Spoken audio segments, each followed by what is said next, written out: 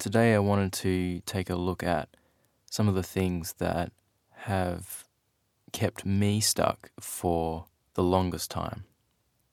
And I don't just want to take a look at them, I actually want to go into some of the things that have helped me in working with them, kind of acknowledging them, becoming aware of them, and continuing to work on my projects regardless of how negative or critical the thoughts are in my head.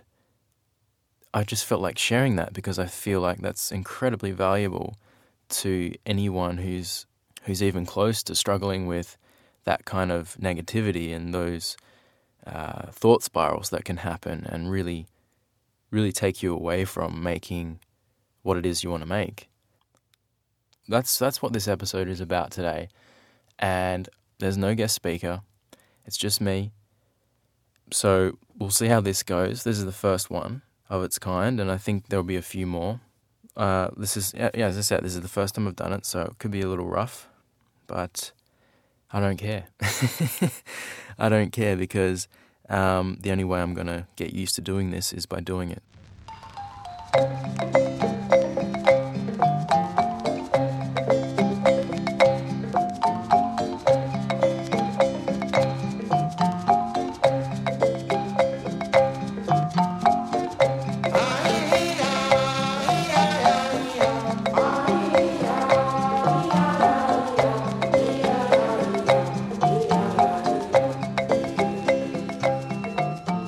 I wanted to talk about the experiences we feel in our bodies and in our minds and how they can keep us from taking action on the things we want to do, the things we want to get done, the places we want to go, and the people we want to connect with. And the feelings I'm talking about are feelings of extreme negativity, self-doubt, self-criticism, thoughts like, I can't do this, what am I doing, no one's going to like this, no one likes me, any thought or even a feeling that is telling you, hey, don't do this. And for me, I got to a point where these negative feelings, and I call them thought spirals because it's kind of thinking that it feels like a runaway train almost. You start thinking in loops and it's really not productive planning or thinking of a solution to a problem. It's more thinking about all the things that could go wrong, a lot of what if, or I should be doing this or I shouldn't be doing that. All of these thoughts really don't serve any other purpose but to make us feel bad. So yeah, as I said, these thought spirals got so intense for me that I reached a point where I was like, I can't do this anymore. I really need another way to deal with this. And I talked to people. I talked to professional psychologists and all this, and no one really seemed to be getting to the core of the problem. And what was happening is I found I was just talking to these professionals about how I felt and why I might be feeling that way. And I started trying to think about where these feelings might be coming from, what was causing them. This can be a helpful way to go about things to minimize these critical thoughts, to understand where they do come from. However, understanding where they have come from don't make them go away. So I want to just take a step back for a minute and remember who we are, kind of remind ourselves of who we are. And I'm talking about us as human beings. And as a human being, you have a body, you have a mind, and we have consciousness. And this consciousness is the force or is the presence behind all of our perceptions. And without that consciousness, we wouldn't be able to perceive anything.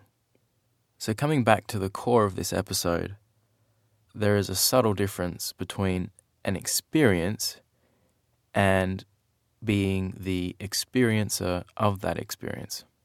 Because we aren't the experiences that we experience, we are the experiencer. Just the fact that we can be aware of the experiences we're having while we're having them indicates that we aren't the experiences themselves. And if we were the experiences, let's say, for example, we were the negative thoughts in our head, or we were these feelings of fear in our stomach, if we were those things, then we wouldn't be able to become aware of those things actually occurring inside us because they would be our entire reality. We wouldn't be able to distinguish ourselves from those experiences because we would just be them. And we would be constantly swept away by thoughts, and any thought we would have would just become us.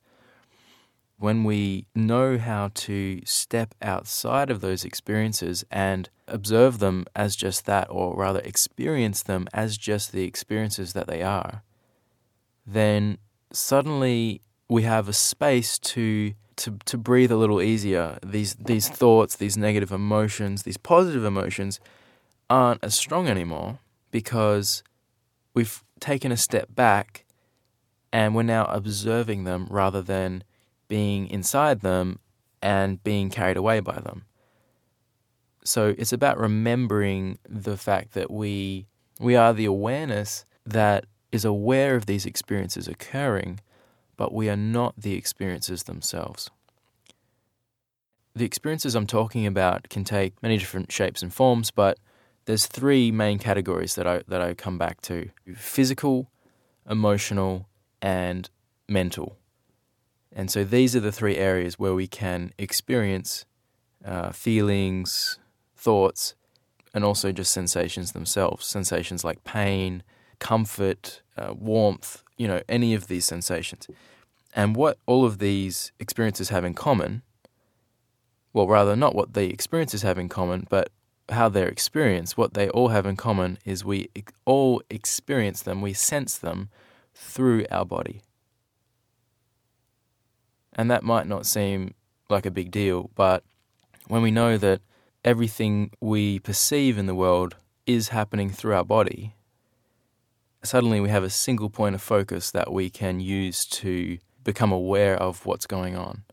So we don't have to dive into every single emotion and thought and analyze where it's come from and how it's come up and how we should get out of it and how we should stop it. That's not necessary. Just as an example, I'm sitting here talking and, I feel nervous. I feel nervous. And I feel nervous because I'm worried about not making sense.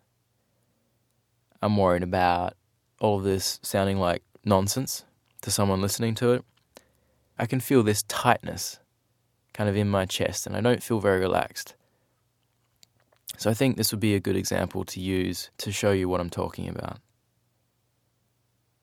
So I'm going to try to just become aware of where it is in my body and describe what it feels like to you. So I can feel a tension in my chest, kind of in my chest area. And it just feels tight. It's kind of burning a little bit. So the sensation's there.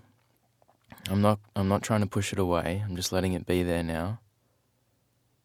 But instead of dwelling on that sensation and thinking about how unpleasant it feels and wishing it wasn't there, I'm going to take a step back and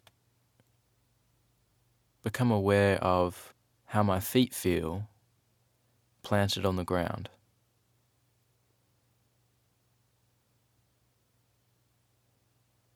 And there's not really an unpleasant sensation there. It's just this solid feeling under my feet. I can feel the floorboards through my socks. Feels kind of comfy. Got my socks on, got my floorboards.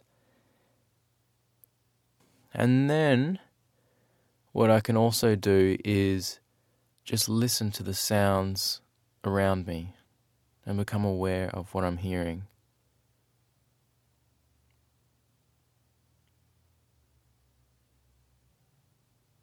And really just listening to the sounds and not thinking about where they're coming from or what's making them.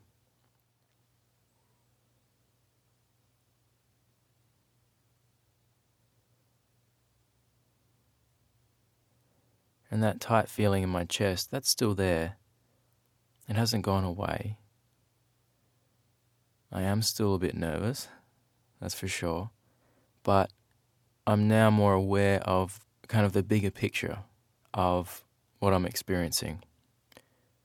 And the tight feeling is no longer the dominant focus of my attention, because I've become aware of my surroundings, I've become aware of the other sensations in my body.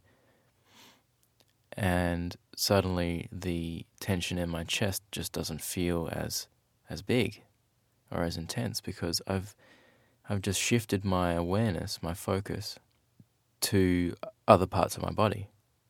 And I've found this is a really helpful way to free yourself up to take action on the things that you want to do. So, if this has helped you at all, I'd love to hear from you. If it hasn't helped you and it's just one confusing thing after another, I'd also like to hear from you, because I don't want people to be confused. My whole goal here is to share information which is valuable to you. And if it's confusing, then you can't use it. So if you'd like to send me some feedback, you can do that on the B is for Being website at beisforbeing.com. Also, if there's a topic you'd really like me to cover, just send it to me. Just send it to me. You can send it through on the website, as I said, or on Twitter. If you want to send it through on Twitter, that's at B is for Being is the Twitter handle. And I think I've got to stop recording now, guys, because I've been sitting in a bedroom cupboard for about an hour. It's the only quiet place, and I've surrounded my microphone with pillows.